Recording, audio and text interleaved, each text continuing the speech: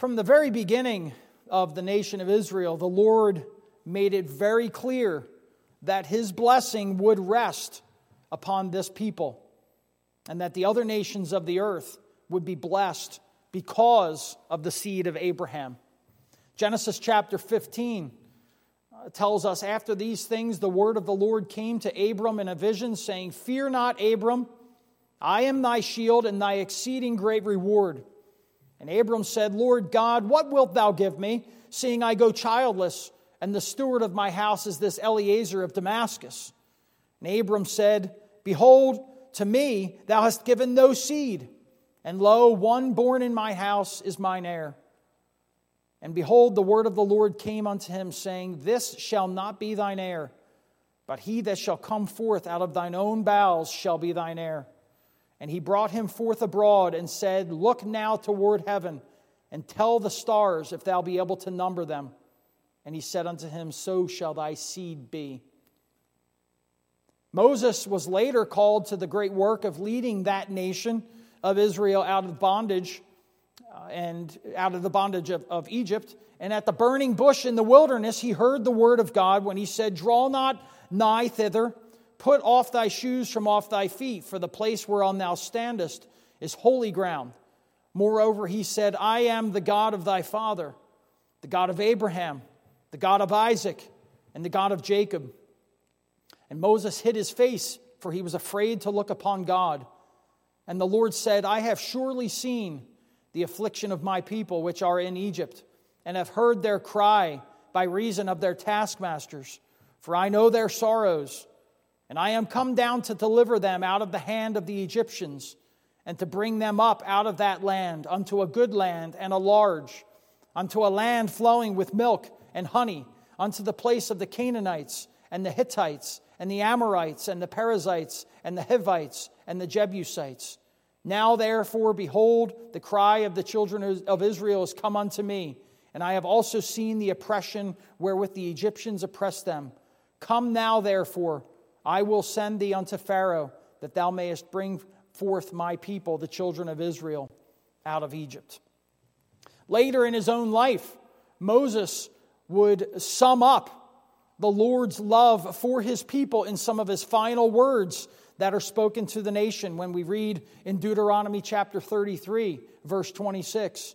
"There is none like unto the God of Jeshurun, who rideth upon the heaven in thy help, and in His excellency on the sky.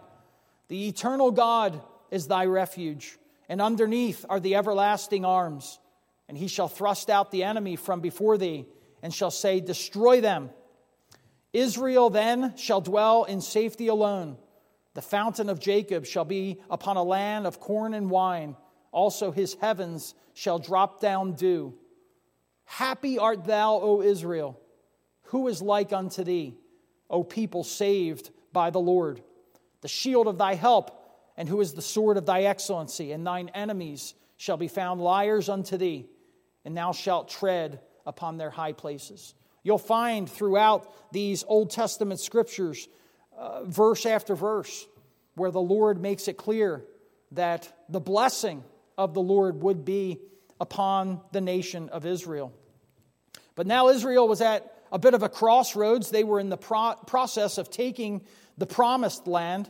In Numbers chapter 22, just one chapter before our text, in verse 1 we read, And the children of Israel set forward and pitched in the plains of Moab on this side Jordan.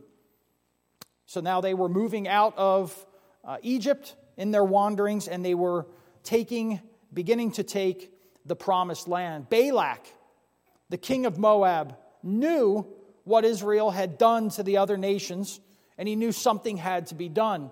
So, in a strange turn of events, he sent for a prophet. The prophet's name was Balaam, the son of Beor, to curse Israel, that Moab might prevail against them. And if that wasn't strange enough, the set of circumstances that ensued from that meeting got even more strange. Balaam gets a word from the Lord in spite of being a false prophet, and tells Balak that whatever the word the Lord gives him to speak, that will he say. And then we read our passage beginning in verse 7 down through verse 10. He took up this parable and said, Balak, the king of Moab, hath brought me from Aram out of the mountains of the east, saying, Come, curse me, Jacob, and come, defy Israel. How shall I curse whom God hath not cursed? Or how shall I defy whom the Lord hath not defied? For from the top of the rocks I see him, and from the hills I behold him. Lo, the people shall dwell alone, and shall not be reckoned among the nations. Who can count the dust of Jacob and number the fourth part of Israel? Let me die the death of the righteous, and let my last end be like his.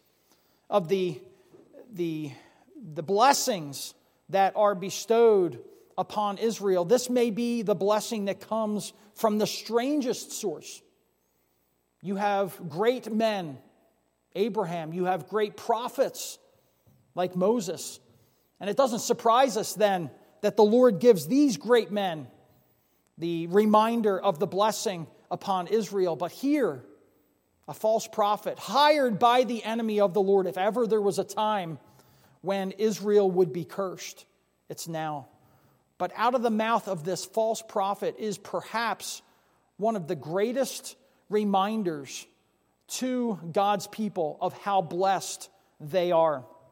And so I want to consider tonight, in just a more of a topical way, the theme of the death of the righteous, the envy of the world. The death of the righteous, the envy of the world. Now, some of you may be aware of the situation that our family finds ourselves in. There was some doubt as to whether I would even be here for these weeks to preach the word. My brother-in-law is in the process of dying and going to be with the Lord. He's had cancer for a number of years. And last week we got a message from my sister that she was calling in the family because she thought my brother-in-law was going to be with the Lord. And almost immediately, she had never texted anything quite like that. She was always texting about the hope of recovery, pain management, but it appeared as if that was the moment or shortly thereafter that he was going to be with the Lord. And the response from the other members of my family who were in the group text was amazing to me. It reminds me of the great comfort that God's people have when facing death. Almost immediately, our family responded with passages of Scripture. My brother Tim said, I know it's hard, but he fought a good fight and will be in glory soon. My brother Ron said, precious in the sight of the Lord is the death of his saints. Christ will welcome his people into the celestial city. And then my father, who's himself 80 years old, said, I heard a voice from heaven saying unto me, Right, blessed are the dead which die in the Lord. From henceforth, yea, saith the Spirit, that they may rest from their labors, and their works do follow them. I say it was a blessing and an encouragement to my own heart to know that at that moment that our family was coming to grips with what appeared to be the imminent passing of my brother-in-law, that the Lord put texts upon our hearts to give to my sister as an encouragement facing such a trial.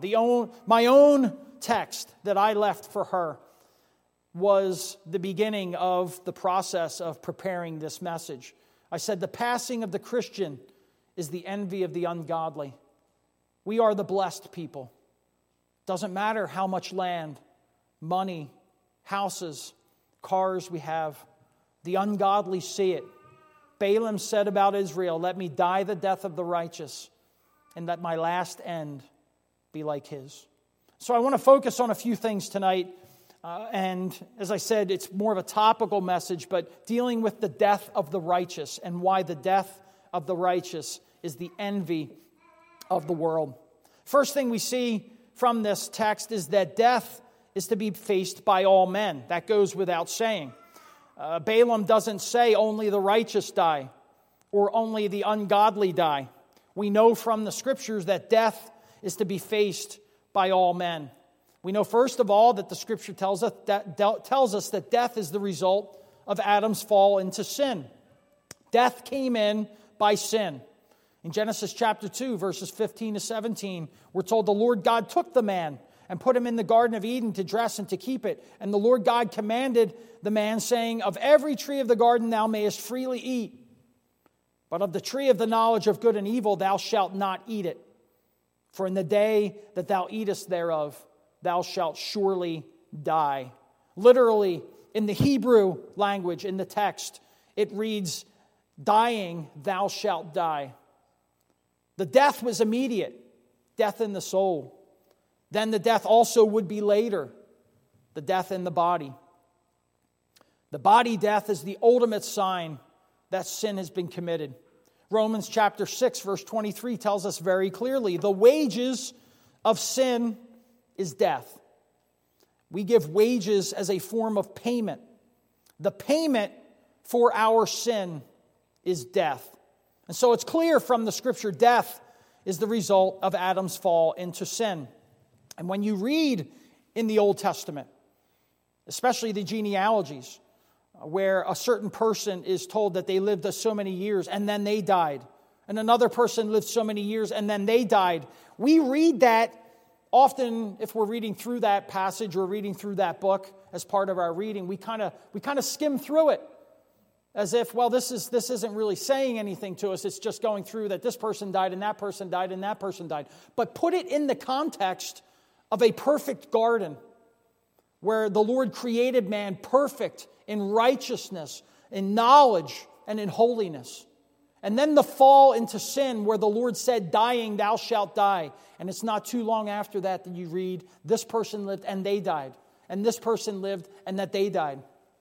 You get to the end of the chapter that started in a perfect garden with no death. And the end of that book, the book of Genesis, ends in Egypt in a coffin. That's the last word that you find in the book of Genesis. Death is the result of Adam's fall into sin. But the second thing we see also is that Adam's fall affected all mankind. It wasn't just Adam's fall into sin, it affected all mankind. The Shorter Catechism, question 16, asks us the question, did all mankind fall in Adam's first transgression? The answer is the covenant being made with Adam, not only for himself, but for his posterity, all mankind descending from him by ordinary generation, sinned in him and fell with him in his first transgression. We break the law. We break the commandments of God. But that alone is not the reason why we're sinners. The Scripture tells us that Adam's sin was imputed to us. It was put to our account. We are viewed in Adam, in our natural state. 1 Corinthians chapter 15, verses 21 and 22 tells us very clearly, "For since by man came death, by man came also the resurrection of the dead. For as in Adam all die." It doesn't say all die because of their sins and what Adam did. It specifically says, "For as in Adam all die, so in Christ shall all be made alive." Romans chapter 3, verse 23, "For all have sinned and come short of the glory of God." The sin of Adam in the garden was unique in that it affected our nature. Because of the sin of our first father, we are born with a sinful disposition.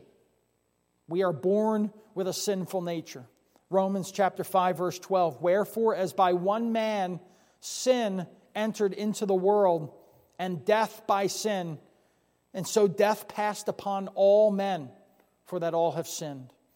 Sin entered into the world and passed to all men because all have sinned.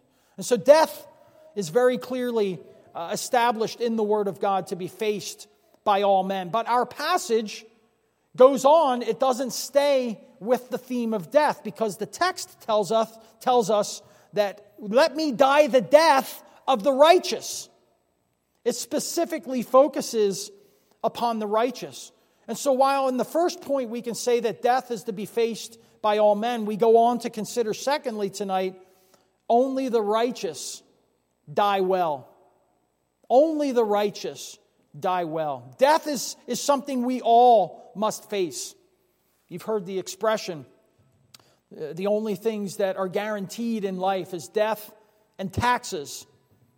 I know people that went to prison for not paying their taxes. You can not pay your tax. You may face other consequences. But I never liked that saying. I'm convinced the saying should just be boiled down to there's only one thing guaranteed in life, and that is death. You think of all the things that happen to all mankind, the different courses of life that they take, the prosperity, the difficulties, the struggles in the family relationship. Maybe some people's families are fine. There's no struggles. Maybe some other people have struggles in their families for their entire lives. Our lives take so many different paths and so many different courses from the moment we're all born. But every one of those paths reconverge at the end of our lives at the door we call death. There's one thing that's guaranteed to us when we are born into this world, and that is we will die. Only the righteous, this passage tells us, die well. Let me die the death of the righteous. Here's a death that is desirable. We have to ask ourselves a couple questions when we read this verse. First of all, who are the righteous? If Balaam desired to die the death of the righteous, we must ask ourselves the question, who are the righteous? Who are the righteous? I want to die the death of the righteous. Who are the righteous? Well, we considered this several months ago when we considered the theme of the righteousness of the saints. We spent a great deal of time dealing with righteousness, and we considered then that righteous people are those who do righteousness. Righteousness, according to dictionary.com, means the quality or state of being righteousness. It's characterized by uprightness or morality or moral rightness or justifiable. Righteousness, therefore, means the state of being morally upright or morally perfect. Morally perfect. Let me die the death of the righteous. Let me die the death of the one who is morally perfect. In referring to the nation of Israel, he was hinting that they were the righteous. That they were the righteous. In the case of you and me, we are not righteous. If left to our own righteousness, this could never apply to us. We can never perfectly keep the law of God in order to merit life. The only hope of inheriting this life is being viewed as righteous in the sight of God. We can't provide, we can't perform that righteousness. We just got done saying that the wages of sin is death. We break the law of God. We break His law. The Scriptures are clear that those who have trusted in Christ for salvation from sin have received an imputed righteousness or a righteous standing before God, which is based on the righteousness of the one in whom they put their trust, Jesus Christ. This is why when the Jews rejected Christ in lieu of their own legal righteousness, in order to stand before God accepted based upon their own efforts and their own labors, it was so grieving to the Apostle Paul. We read in Romans chapter 10, verse 1, "Brethren, my heart's desire and prayer to God for Israel is that they might be saved." This is the same group. This is the same name that is being used by Balaam so long ago. Israel. And here the Apostle Paul says the desire that he has for this people is that they might be saved. For they, being ignorant of God's righteousness and going about to establish their own righteousness, have not submitted themselves unto the righteousness of God. For Christ is the end of the law for righteousness to everyone that believeth. The efforts to please God by the keeping of the law, the efforts in trying to manufacture your own righteousness, they're ignorant. They're ignorant of the righteousness that God has provided. They being ignorant of God's righteousness and going about to establish their own righteousness, have not submitted themselves to the righteousness of God. He goes on to say, for Moses describes the righteousness which is of the law. Right? This is what the Jews were trying to accomplish. That the man which doeth those things shall live by them.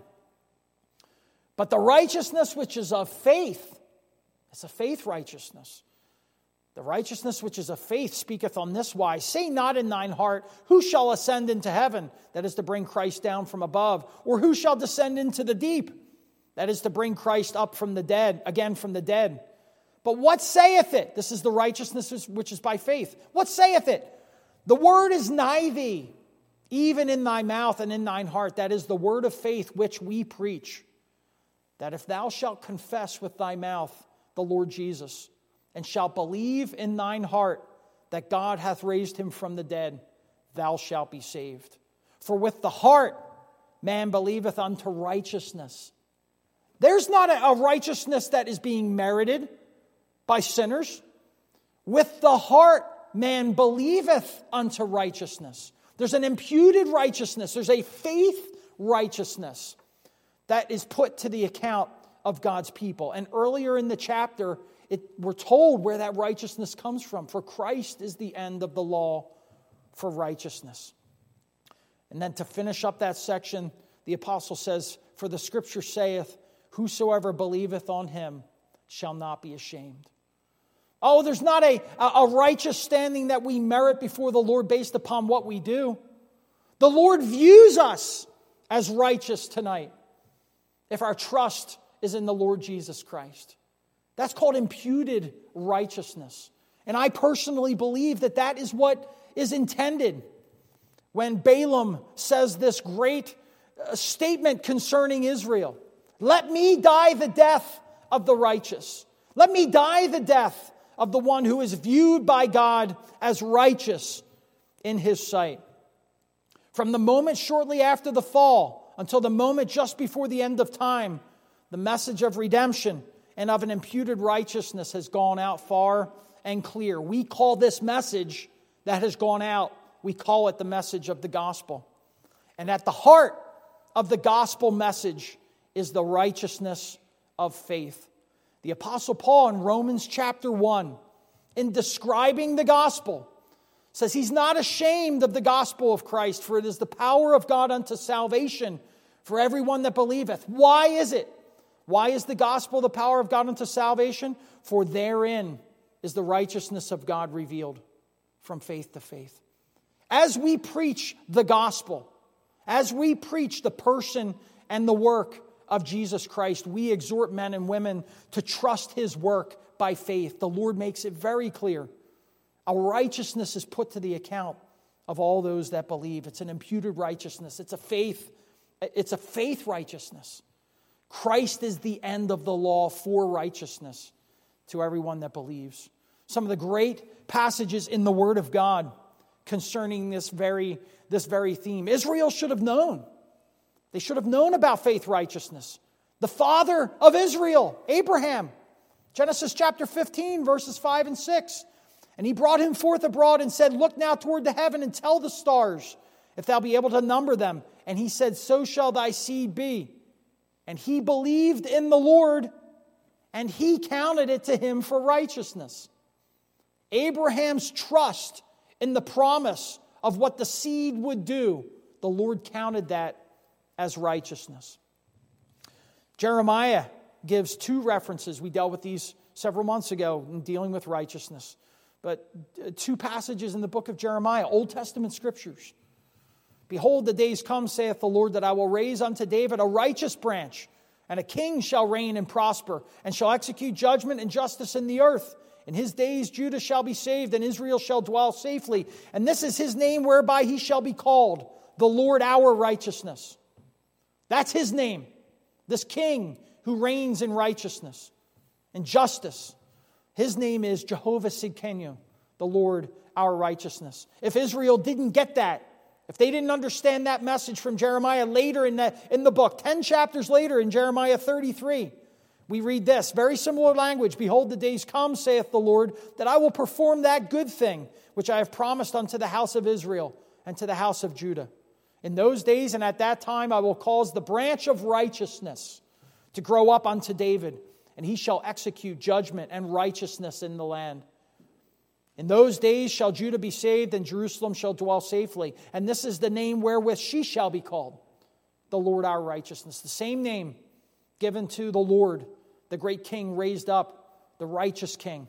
His name is the name of Israel and Judah.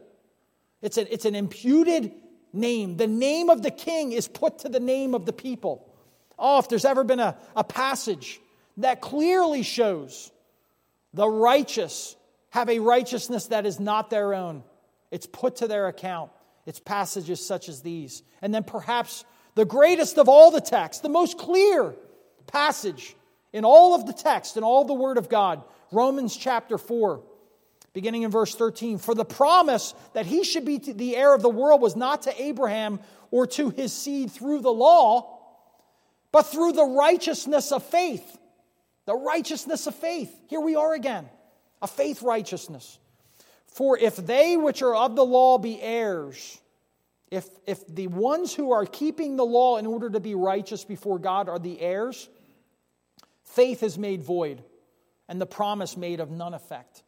What God did in promising Israel, and specifically Abraham, the blessings and the promises he made to him, it's made of none effect if Israel then had to keep the law in order to be righteous.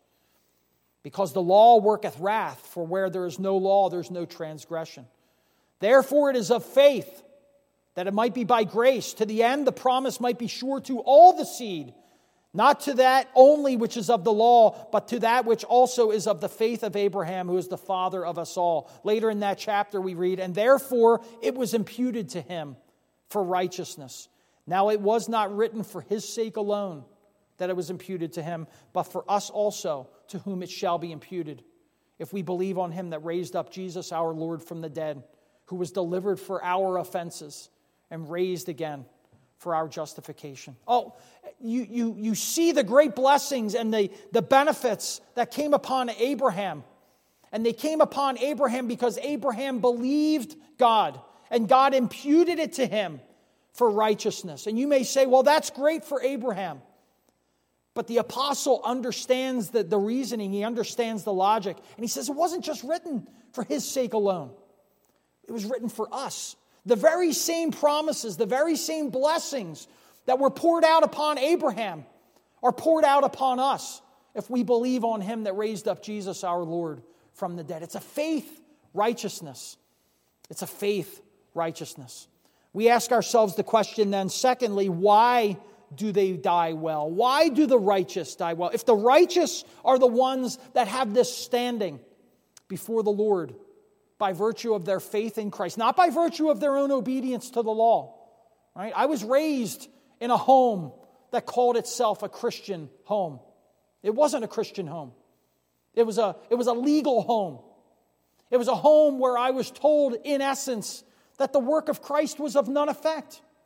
Because God was happy with me because of my prayers. God was happy with me because of my deeds. God was happy with me because of all these other things that I was told, the keeping of the law.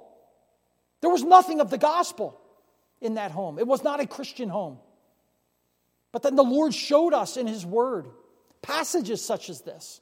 It's so obviously clear that the blessing of the Lord flows to those who have a righteousness which is by faith. That's our only hope, our only confidence tonight in order to stand before the Lord as righteous. But why do these righteous die well? Because the Scripture tells us that only the righteous can have eternal life. That's why there's an emphasis upon dying the death of the righteous. You want to die the death of the righteous. You want to face death as a righteous man or a righteous woman tonight, because the Scripture is clear. Only those who are perfectly righteous in the sight of God have eternal life. Life is connected to perfect obedience to the law. Read through it. Go through the Scriptures with your eyes open and focus upon, especially in Paul's epistles, especially in Romans, how often Life and righteousness, or life and obedience, are joined at the hip. No one has confidence or can have confidence of eternal life unless they know for sure that God views them as righteous. Romans chapter 6, verse 22. But now, being made free from sin and become the servants to God, ye have your fruit unto holiness, and the end everlasting life. For the wages of sin is death, but the gift of God is eternal life through Jesus Christ our Lord. This great chapter, Romans chapter 5, the chapter we've been considering about what Adam did and what Christ has done. Listen to the emphasis upon life. For if by one man's offense death reigned by one, much more they which receive the abundance of grace and of the gift of righteousness shall reign in life by one, Jesus Christ. What's the confidence that the Lord gives us that we will reign in life, that we will enjoy eternal life? It's because we have received the gift of righteousness, and we shall reign in life by one, Jesus Christ. The next verse. Therefore, as by the offense of one, judgment came upon all men to condemnation, even so by the righteousness of one, the free gift came upon men, all men, unto justification of life. The righteousness of one has merited life. Later in that chapter, that as sin hath reigned unto death, verse 21 of Romans 5, that as sin hath reigned unto death, even so might grace reign through righteousness unto eternal life by Jesus Christ our Lord. Do you want to go to heaven? Do you want eternal life? Is that your desire, especially as you face death? We all have a date with death. Like I said, there's one thing that's guaranteed to us. I get tired of hearing people talk about how foolish it is if you don't save for retirement, right? You're a fool if you don't save for retirement. And yet I know people that never had the opportunity to use their retirement money, or very little opportunity, because of death. The very same people that say that you're a fool if you don't save for retirement should be encouraging people to consider their end, the end of their days. Not one of us is guaranteed a day of retirement, but every one of us is guaranteed a day of death. When you come to face death, the word that you should be considering and the testimony that you should have is the testimony that Balaam says of Israel. Let me die the death of the righteous. Let me die the death of the righteous. Oh, the connection between righteousness and eternal life. It took me a long time to see that connection. If people were to ask me, up until just several years ago, what was my hope for eternal life? It's that Christ died on the cross. It's that Christ died on the cross. What Christ did on the cross was removed your guilt. Your guilt had to be removed in the sight of God as well. The shedding of Christ's blood removed your guilt. But the hope and the confidence that you have that you're going to enter heaven and eternal life is based upon the merits of Jesus Christ. His active obedience to the law. That's why that imputed righteousness that is given to me is joined to life.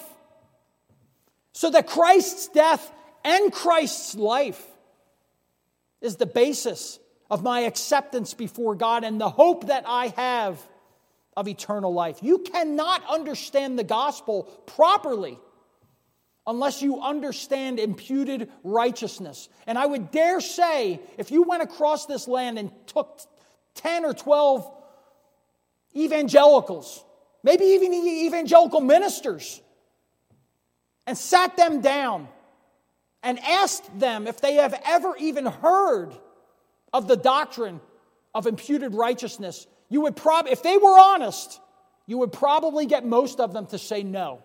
They have not heard of the doctrine of imputed righteousness. The doctrine which is the heart of the gospel. Paul said it's the power of God unto salvation because in that message, the righteousness of God is revealed. The righteousness that God provides. It's a faith righteousness, and it's given to us the moment we believe. Once God views us joined to Christ, He views us as having perfectly kept His law.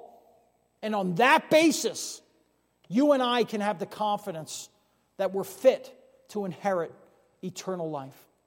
That's the basis. That's why I want to die the death of the righteous. Because dying the death of the righteous is the gateway into eternal life.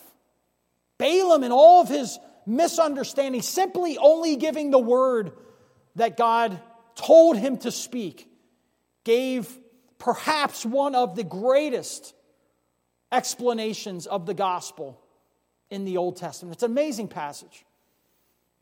So death is to be faced by all men. Only the righteous can die well. And then lastly, the ungodly can see it.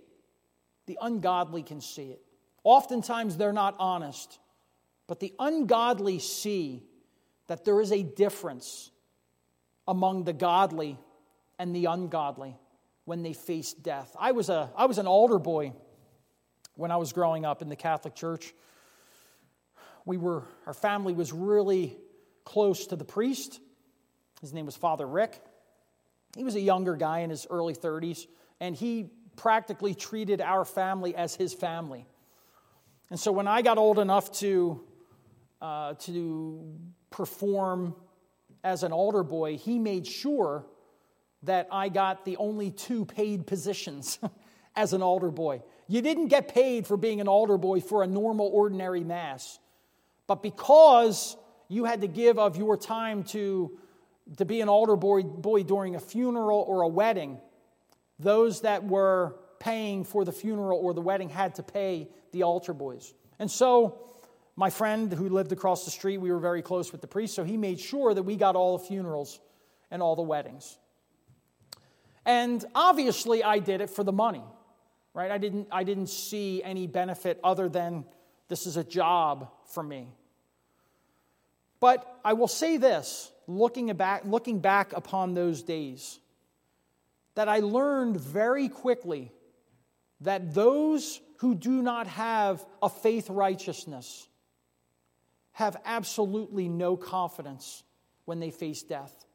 Very few 9, 10, 11-year-old kids are exposed to something like that. Almost every week, I was involved in some fashion with a funeral. And almost every week, I saw in my very presence those who said that they were Christians, those who said that they belonged to the Lord, that had absolutely no confidence that the departed family member is right with the Lord and is in heaven. As a matter of fact, if you believe what the church teaches, there's not one person who dies as a Roman Catholic that enters heaven. They teach that you actually have to continue to be purged from your sins. What a blasphemy against the work of Christ. I'm a Christian. I follow the Lord Jesus Christ because of what He did on the cross and what He did in His life. To say that a believer in Christ, when he passes, has to continue to pay for his sins in purgatory, almost as if the work of Christ was so inefficient that it didn't purge away all the sins of all of His people for all eternity. What a blasphemy against the work of Christ. I saw the emptiness, the hopelessness of those who took the name of Christ but did not have His righteousness put to their account. Then I started to go to Christian funerals.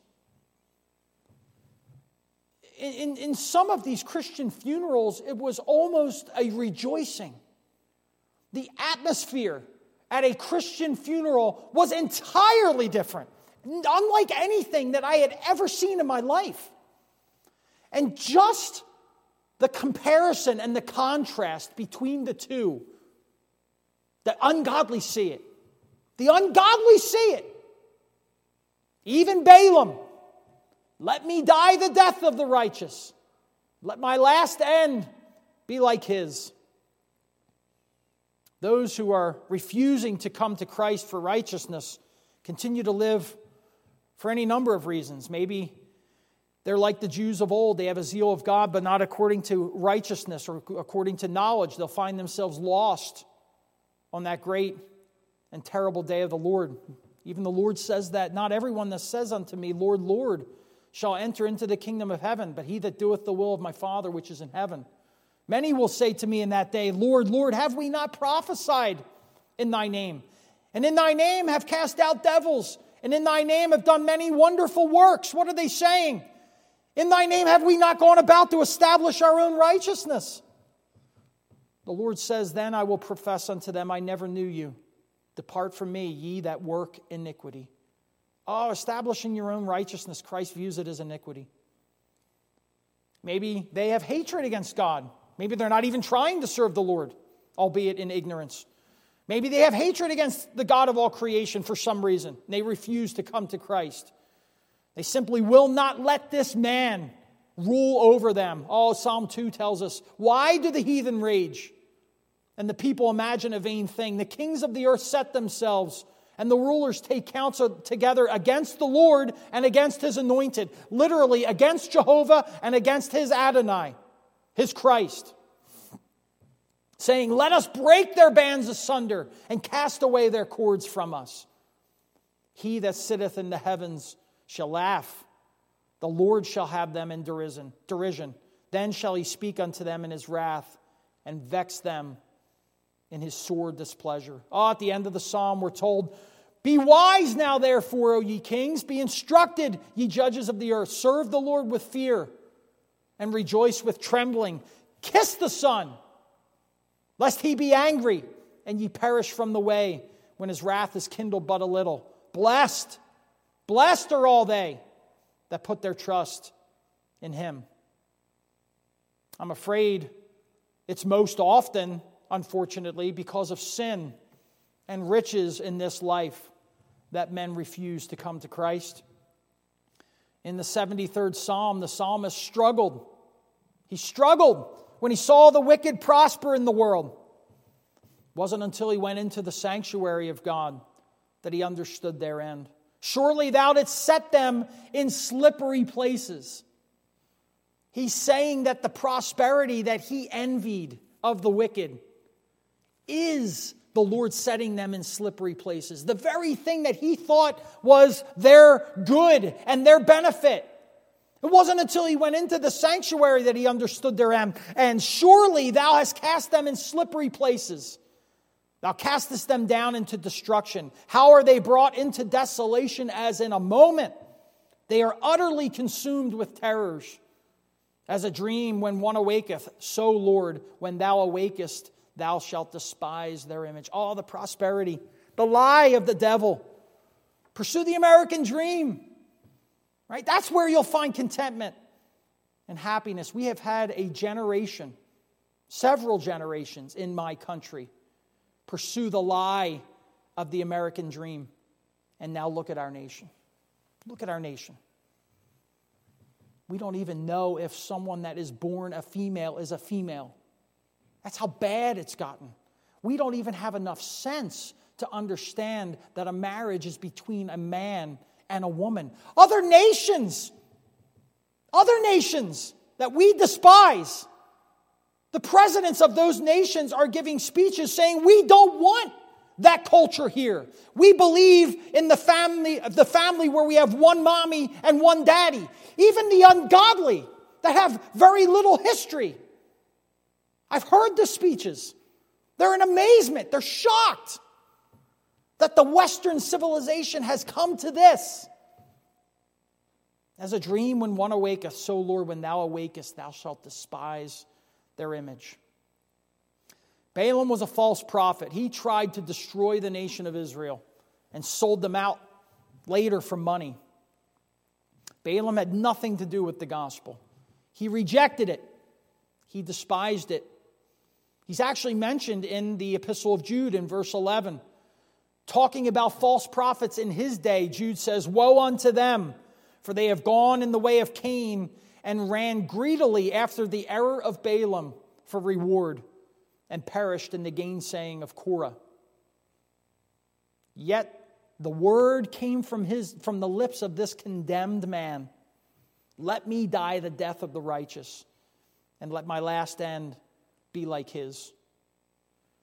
Balaam, the one who spoke those words, is in hell tonight, suffering for his sin. Balaam was a rejecter of God's righteousness. Don't make the same mistake. Trust in the God who provides a perfect saving righteousness for his people in the person of his Son. I trust the Lord will take this word and write it upon our hearts tonight for his name's sake. We're going to close the service by singing hymn number 384.